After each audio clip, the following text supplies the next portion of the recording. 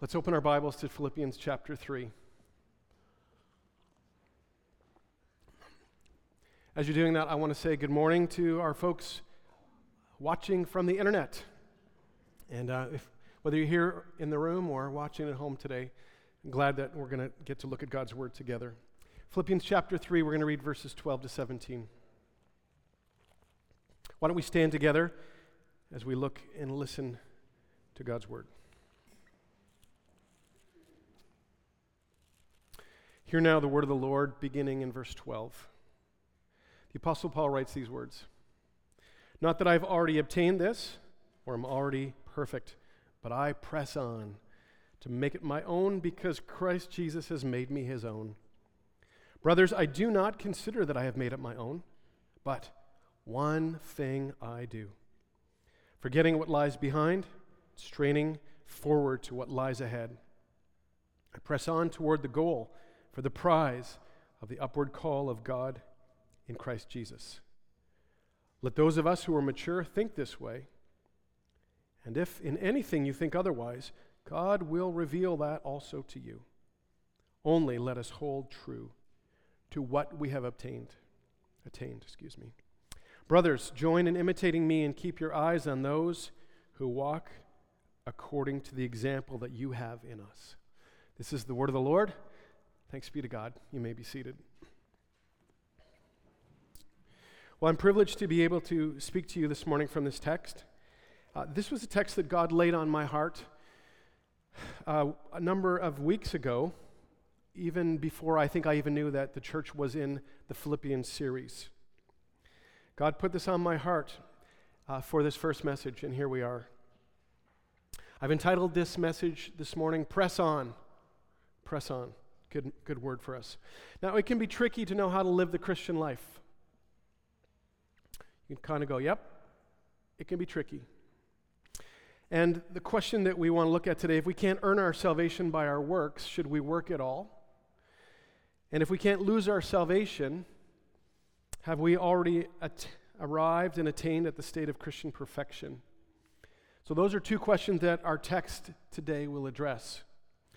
Now, as you think about chapter 3, if you have been here for a while, if you've been tracking with the church and its teaching, chapter 3 of Philippians is Paul's testimony, his past, his present, and his future testimony.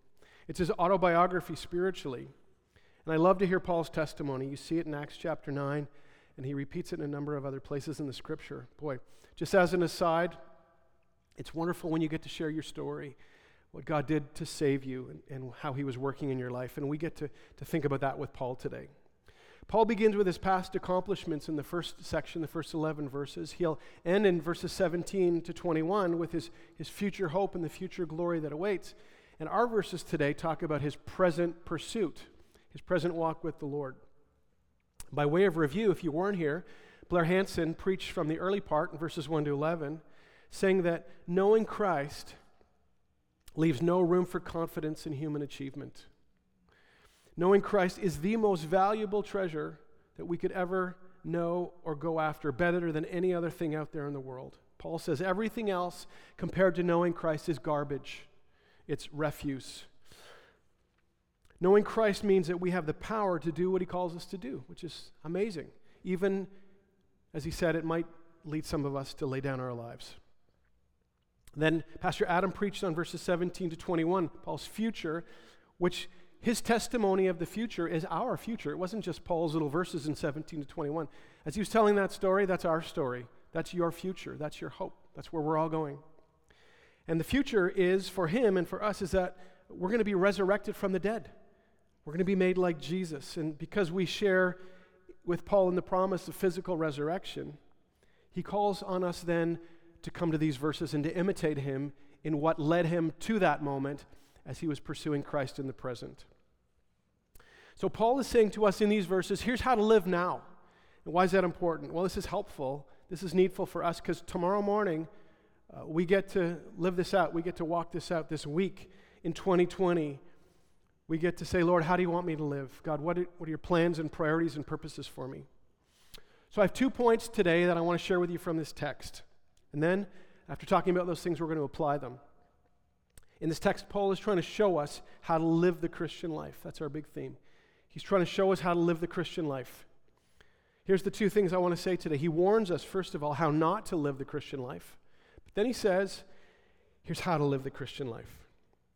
Those two things. Here's the first point, how not to live the Christian life. Well, the first thing I want to say is that in order to pursue Christ today, Paul tells us that you have to let go of the past. Here's what he says in 3:12. Look with me. Brothers, he said, I do not consider that I have made it my own, but one thing I do, forgetting what lies behind. Now, we would agree that looking back in lots of ways is great. We did it today. Today is the kind of day that, filled with thanksgiving, we look back and we say, wow, God, you've been so good to us. There are times in the Bible that we are told to look back and to remember the goodness of the Lord, to remember God's faithfulness and to give him thanks.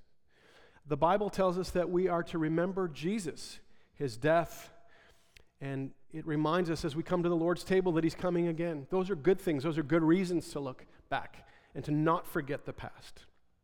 And in these ways, looking back actually fuels us forward, and we sure need that. We look back at these hills, these mountains where God has done these great things in our lives, where we had these victories and these great provisions, and that encourages us when we're discouraged to keep going. That's great. But there are also times that the Bible says that we should forget about the past, and this text is one of them.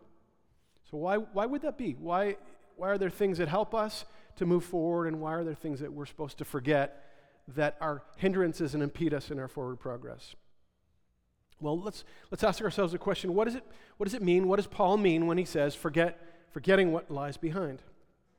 Well, forgetting what lies behind does not mean that it's erased like a backspace on your computer keyboard or like an Etch-a-Sketch. Did you have Etch-a-Sketches when you grew up? Remember those things? They were great. I don't think I ever had a real one. I think I had a dollar store version that was small and I think broke really fast. But you shake it enough and it's gone. It hadn't existed in the sense. And Paul's saying forgetting is not like that. It's not erasing it. It's not pretending it didn't exist. Forgetting in this sense, in the biblical sense of what Paul is trying to say to us, is not allowing it to influence your present outlook or your present conduct. It's somehow just separating yourself from that influence that's negative so that you can move on. In How Not to Live the Christian Life, Paul is telling us there's two things that we need to address, to put behind us. He says, there's two things I want you to forget about. Here's the first one. He says, first, don't be tricked by legalism. Don't be tricked by legalism. Now, if you're here, you remember what the first part of this chapter was about. Now, the Apostle Paul was the president of works righteousness. He was the prime minister of all legalists. He was the guy. He was at the top of the heap. And if anyone could say that they had attained a right standing with God through their own efforts, it was the Apostle Paul. It's pretty impressive, isn't it? We'd look at his life and we would be very impressed. This guy was impeccable. But he didn't like that so much, and we're going to find out about that. In verse 2, Paul warned the church about those kind of people, about the kind of person that he was. And he warns the church about these people who insisted that in order to earn their standing with God, you had to keep the rules. You have to be a rule keeper. If you're a good rule keeper, then you're good with God. Look at verse 2. He says, look out. In fact, he says it 3 times, like he's really wanting to push this home. He wants to press this on them. Look out for the dogs.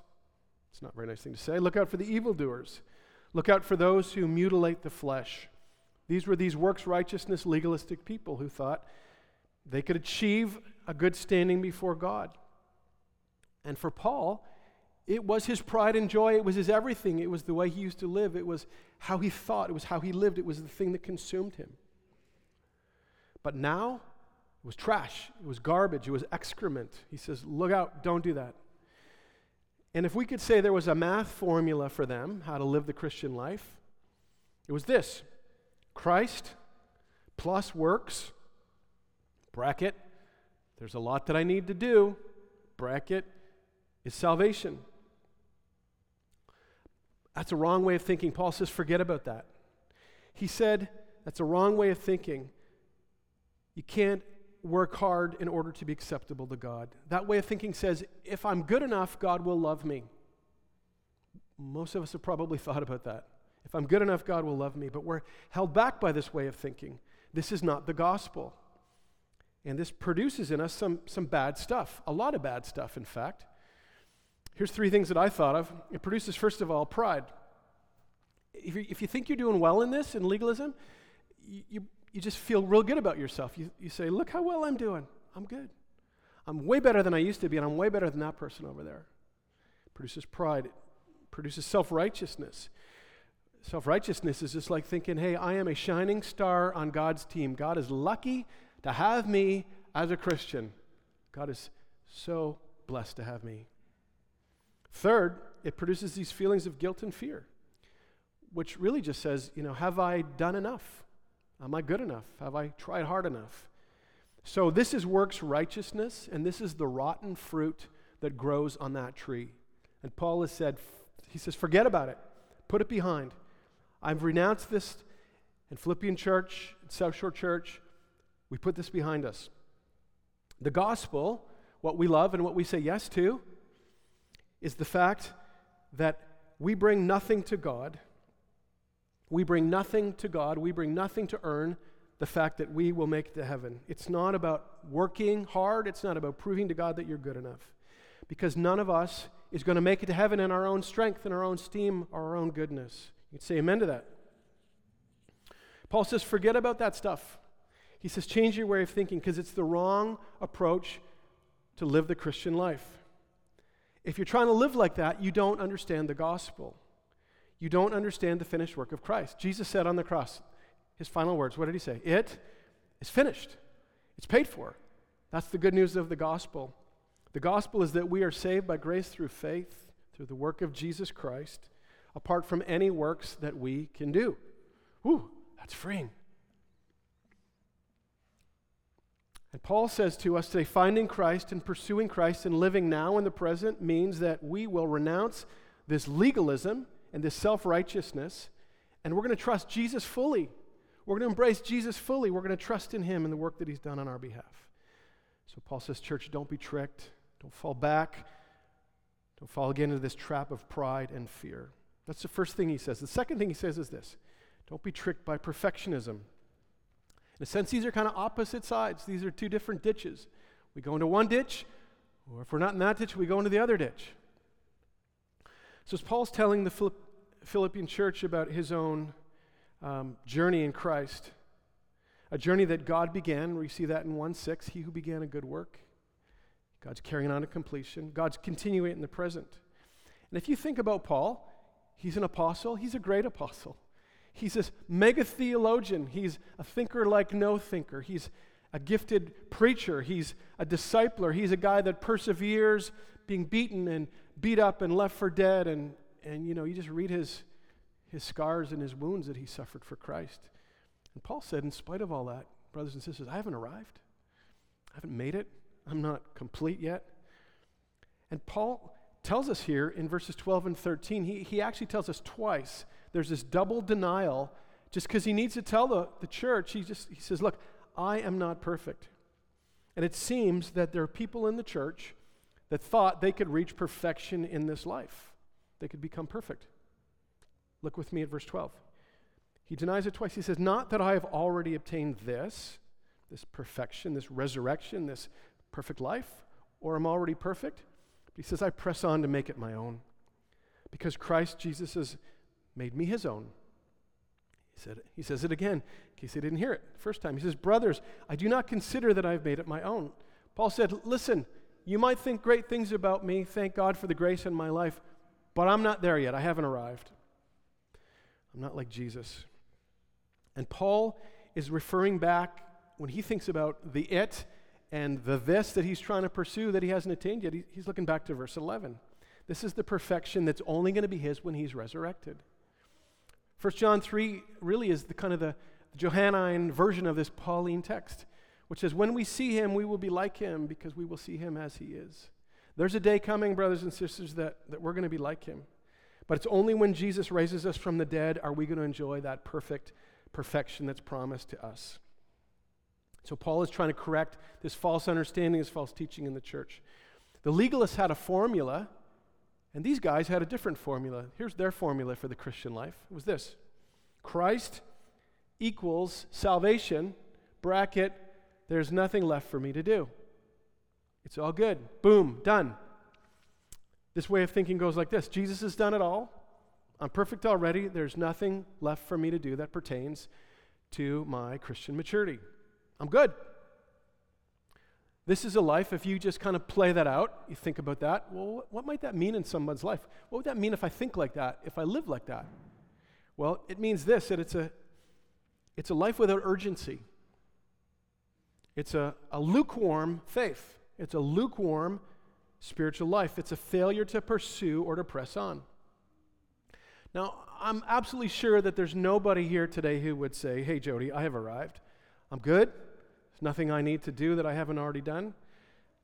There's nothing left for me to strive after. I don't think there's anybody here who thinks they're perfect. We would all readily admit our imperfections. I have a big list. I think we all have our big lists. So, if false assurance of our perfection isn't our thing, what is the thing? What's our thing like this in our day? What's our parallel? Well, I believe it's the sense that we can think that I'm all good. I could maybe put this in another way. I could call it the sinner's prayer syndrome. The sinner's prayer syndrome. What do you think that means? Well, it's like this. You know, I said the sinner's prayer with my mom when I was 4 years old. Boom, done. It's good. I'm all done. Finished. Or maybe it's kind of like this. It's the, I raised my hand at camp righteousness, you know. I had a little talk with my counselor after the campfire. I was even baptized that summer. Boom, I'm good.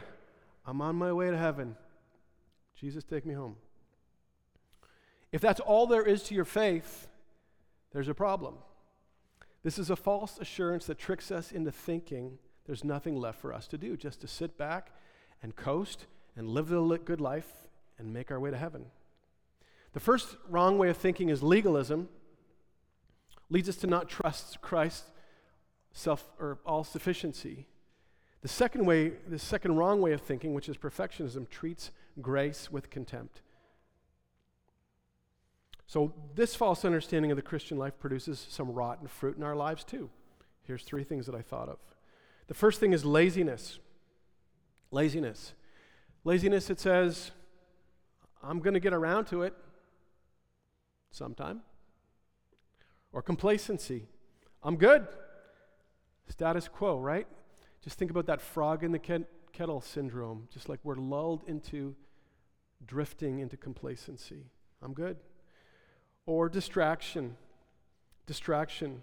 Growing in Christ is not a priority in my life. There are too many other things that I'm interested in. The question is, brothers and sisters, if you think like this and you live like this, are you actually alive spiritually? Does the fruit of your life indicate that you have a vital, ongoing relationship with Jesus? You see, the devil wants you to be complacent. The devil wants to extinguish your fire and your passion for God. But let me tell you this, nobody coasts to spiritual maturity. So let's ask ourselves this question today. Is there a hunger in my spiritual walk? Do I long for more of Jesus? I hope today that you can say a resounding yes to both of those things. Well, the good news is that one day I am going to become the perfect me that God intended. I envision having more hair, and I envision being able to play the piano far better than I do right now. Lots of things we hope for in heaven. I'm going to be the perfect me, and you're going to be the perfect you. We're going to be the perfect us. But that day is not yet here, and it's not now. It's still ahead. But it's our future in Christ. So in summary, here's how not to live the Christian life. Don't go into the ditch of legalism. It says you have to work really hard. And don't go into the ditch of perfectionism that says there's nothing left for you to do. These 2 ways of thinking are going to impede your maturity towards Christ. I want you to remember, Paul says, the good things that God has done, and I want you to remember where he's brought you from, but you got to put this stuff behind you. Forget legalism. Forget this. Leave it to Jesus, laissez-faire perfectionism. These are the ditches. This is what we're supposed to leave behind. This is how not to live the Christian life. But now Paul goes on in the second way to tell us how to live the Christian life, and he says this. He says, watch me. Get your eyes on me, watch me. Paul wants us to see how to live the Christian life. If anyone could say they'd arrived or attained a level of faith or spiritual intimacy with God, it was Paul. But he wasn't satisfied, and he was determined that he was going to make every effort to keep pressing on towards Christian maturity. I found this little-known hymn as I was writing this message. I've never heard it before, but I liked the words, and I think it would have been on Paul's Spotify playlist. Written in 1953, the hymn writer wrote this. He says this. He says, "Press on to what's before us, forgetting all the past. The light of heaven is so glorious, eternally shall last." And I would say that for most of us, we need a little bit more of that, don't we? We need a little bit brighter view of heaven. Paul had that. He sang, "Join me." On the road to forever, on the path to the pursuit of Christ, he told us how not to live, but now he's going to show us how. And the one thing that I want to say is that Paul is living life backwards. You've heard that phrase before, haven't you? To borrow words from this book that many of you have read over the summer, I want to quote David Gibson. I love what he said. He said, "I am convinced that only a proper perspective on eternity provides the true perspective on life." Not good? A proper perspective on eternity provides the true perspective on life. There's a lot of perspectives you can have on life. You're going to leave in a few minutes and you're going to go out the doors, and there's a lot of people living for a lot of things. There's a lot of people with a lot of perspective on what this life is all about, what it's all about, where you should throw your energy, what you should pursue, what you should be going hard after. But it's only this perspective on eternity that tells us what life is all about. And brothers and sisters, I want to tell you that it's our future reality that directs our present pursuits. You're not going to know how to live now if you haven't seen then. You're not going to know what to do tomorrow morning if your eyes aren't at the same time on eternity. In the Bible, this process of growth and change and maturity, which I hope we're all on, the Bible calls that sanctification. It was fueled in the Bible times by this view of the future that they had. Right? You read Hebrews chapter 11, the faith chapter. It was saying these people hadn't received it yet. They were looking forward to what was coming. But we get so fixed on the here and now. We are to be a future-oriented people, but it's not easy. Think about that in your own life. I'm thinking it's not easy. It's easy to lose sight of the future that awaits us. I think of a story in my own life. I remember as a young pastor, Alex was with me at that moment. I attended a deeply impactful funeral. Now, funerals are impactful always. This one was particularly impactful, and maybe I'll tell you about it sometime. But it shook me with the harsh reality of death. And in spite of how hard it was, I wanted to live in that moment and let that moment continue to shape my thinking and just do something in me that would cause me to wake up and sober up to the realities of life and death. That was my hope and that was my plan, but guess what? Monday came around. And it didn't take long for the sense of the sober reality of life and death to dissipate and to fade as I quickly returned to life as usual, as if forgetting that I had just stared into the face of eternity. Maybe you can relate. It's hard. It's hard. We're consumed with the here and now. We're consumed with going to work, paying the bills, doing our schoolwork, taking care of the kids, watching our favorite teams. And in the midst of these duties and these distractions, Paul says, I want to remind you that you need God's point of view in order to get recalibrated. I don't know about you, but I need that today. Do you feel like you need some recalibration from the here and now? I do. In the midst of the demands and the temptations of life, praise God, the Word of God is for us this lens in order for us to value and interpret and know true meaning and purpose in life. It enables us to think our way clear so that we can live clear, so that we can live purposeful and focused the way that God wants us to live. And in these verses, Paul wants us to catch what caught him and to imitate his example. It's as if Paul is running full stride, full sweat intensity, and he looks over at you and he looks over at me, kind of huffing and puffing, and he says, join me. Come on. Join me. And we hear him. We say, all right, let's do it. Chapter 4, verse 9, Paul says the same thing. He said, what you have learned and received and heard and seen in me, he's saying, come on, church. You've watched it in me, you've heard it in me, you've seen it in me. Practice these things. Let's do it together, and the God of peace will be with you. I don't know if any of you loved hockey as little kids. I think I started to play hockey when I was 7 years old. There was a rink down just from my house in a park. Put on my skates. I could walk there in the snow in the 1970s, lots of snow. It was an outdoor hockey league. It was so cold in Ottawa in the 70s that they had an indoor and outdoor hockey league. And so you're 8 years old and you have a dream. What's your dream? Your dream as an 8-year-old is to play in the NHL.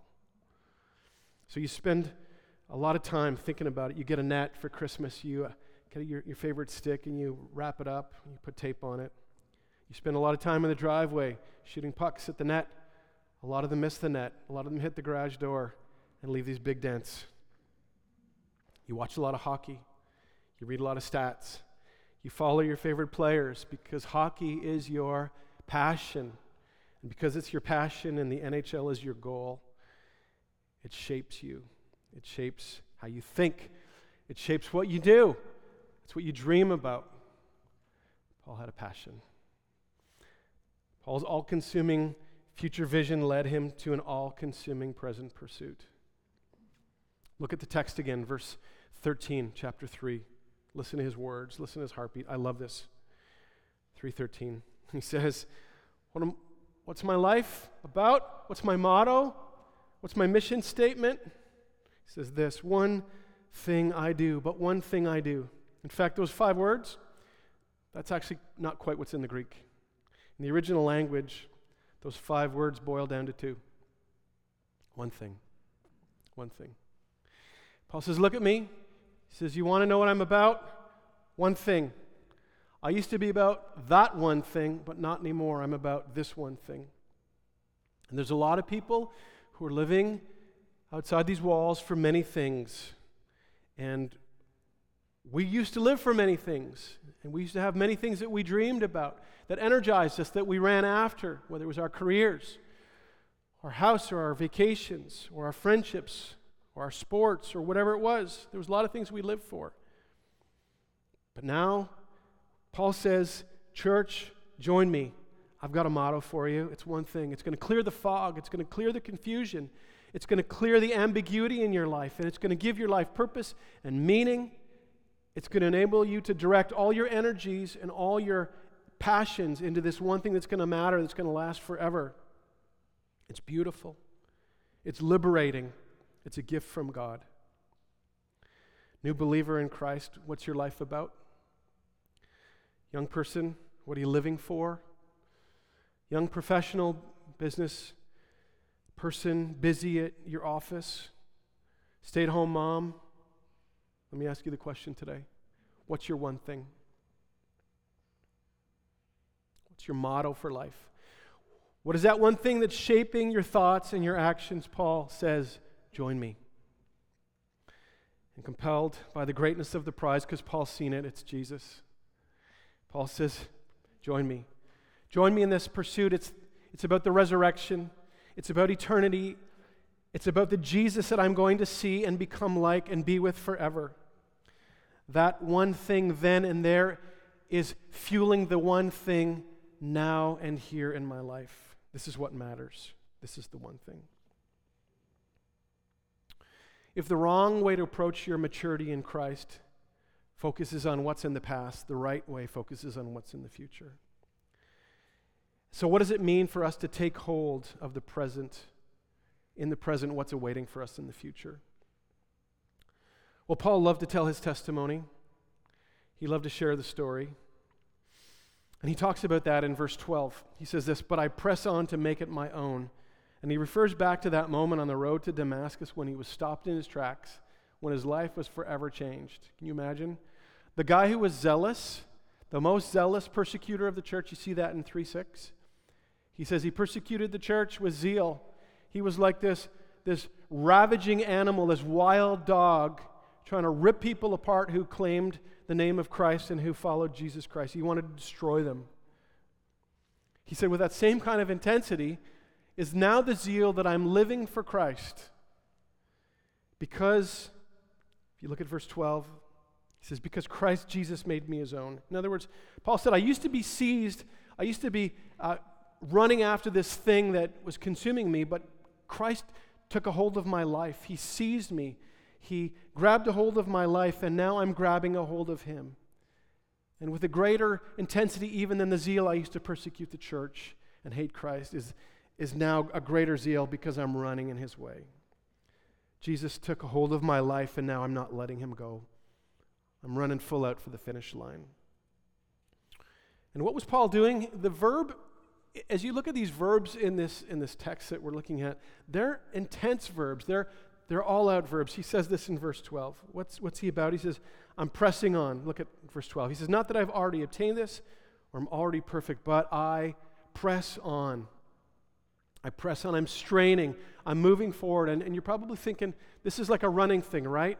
Absolutely. This is a running thing. In 1 Corinthians chapter 9, Paul uses this metaphor. In 2:6, he says, I'm holding fast to the word of life, so that in the day of Christ, I may be proud that I did not run or labor in vain.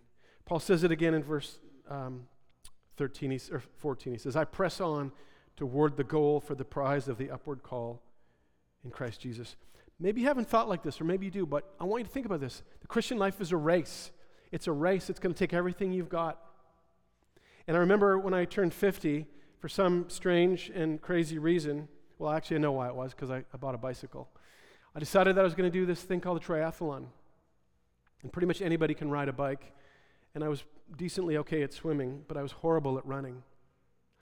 And this Olympic triathlon that I did at Wasaga Beach pushed me to the very limits that I even thought possible for this aging body. And there I was, running this 10K at the end of this 1.5K swim and this 40K bike ride. There I was, gasping for air, finishing this 10K, the last 150 meters with my beautiful bride, cheering me on, my eyes barely able to focus because I was completely exhausted, dehydrated, but I knew there was a finish line, and I could see it. And there was this din of voices cheering people as they were about to collapse and to cut through the tape and cross the finish line. And why was I doing it? I don't know why I was doing it.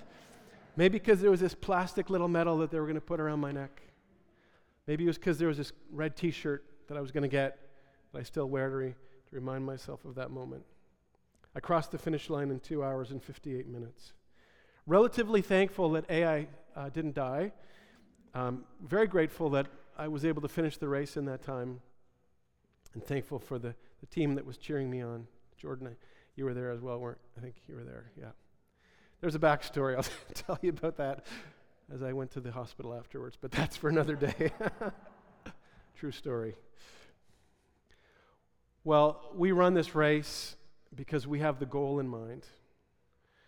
And we run this race and we work hard. And think back to verse 12 and 13. Paul says this, my beloved, just love in the church, he says this, as you have always obeyed, so now, not only in my presence, but much more in my absence. This is for us today. Work out your own salvation for fear and trembling. The legalists work hard because they thought by it they could earn their salvation. But in Christ, we work hard. But we don't work hard because we're trying to get saved. We work hard because we are saved. Why do we work hard with this all-out pursuit? It's because it's the kind of work that a saved person does.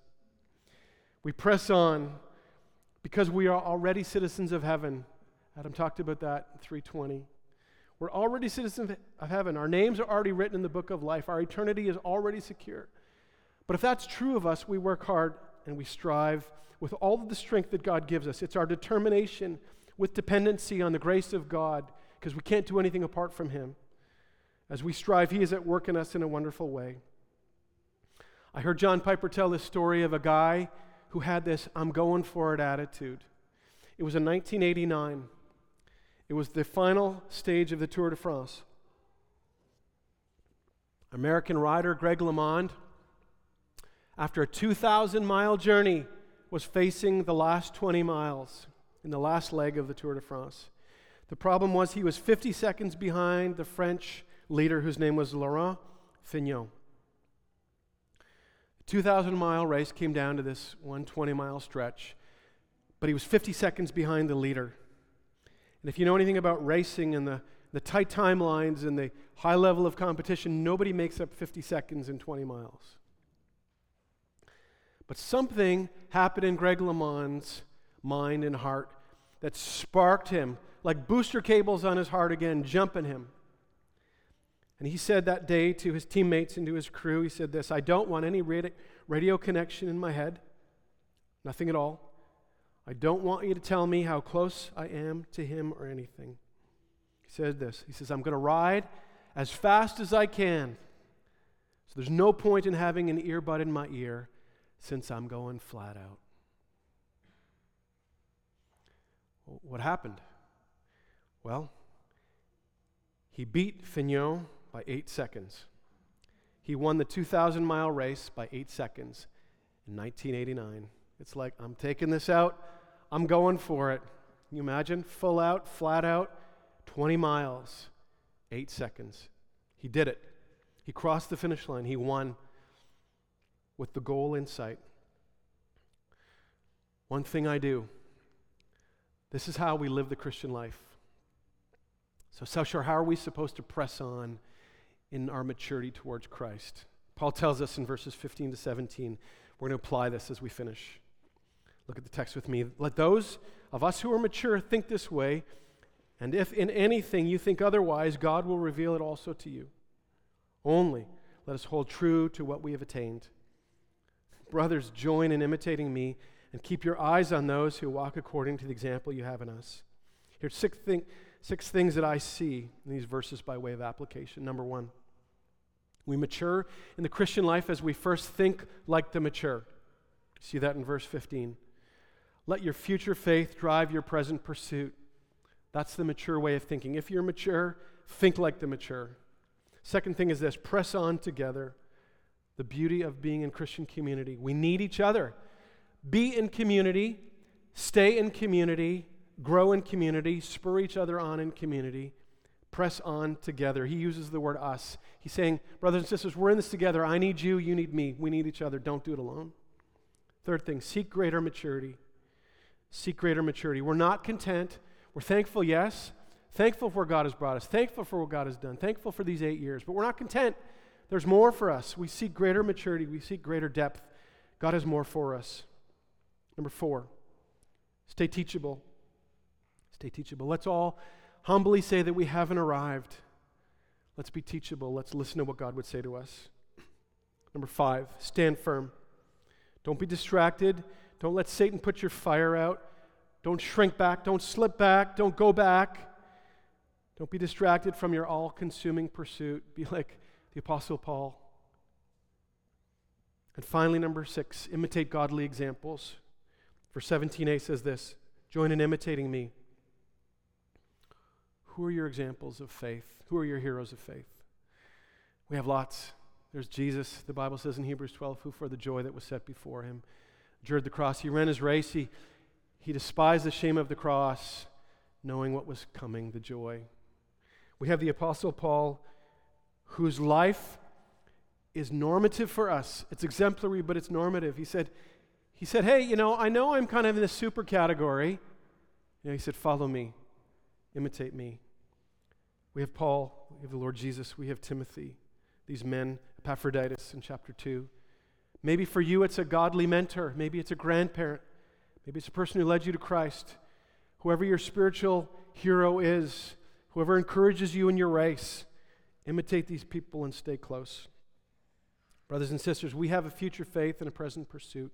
And so we're going to press on to maturity in Christ. We have a race to run towards eternity. We have a Jesus to pursue, a Christ to pursue in all that God has for us. I want to praise God that there is so much grace at work in your lives and in my life and in this church, but there is more. There's more. There's more for us. The Lord has more for us. And so the upward call is ringing in our ears. He says, come higher. Come on, press on. Press on toward the goal. Press on toward this high calling. And we can see the finish line.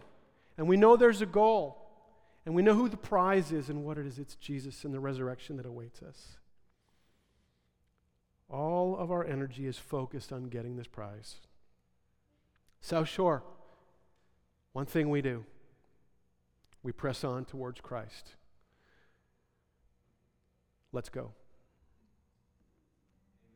Let's pray. Lord, how good you are that you love us and have saved us. Lord, we've heard your voice, we've seen your power, and we praise you for the eternity that is waiting for us. And Lord, a year, a month, a decade, 10, 20, 50 years from now, whenever it is that we see you, is going to happen very quickly. And Lord, how we wait, as the hymn writer says, "O Lord, haste the day when my faith shall be sight." Lord, spur us on, call us forward by the power of your Spirit. Grip us, grab us, Lord. Help us to forget that which we need to forget. Help us to lay aside the things that hold us back and to run with endurance, perseverance, the race that is before us. Jesus, you ahead of us. Lord, thank you for this church, for all that you've done, for these men and women who are here, these young people. God, call us forward to greater things, to greater intimacy and knowledge of you, to greater Christ-likeness. For the greater glory of your name, for the greater knowledge of Jesus, of people in Barrie who don't know you yet. For eternity, we pray. In Jesus' name, amen.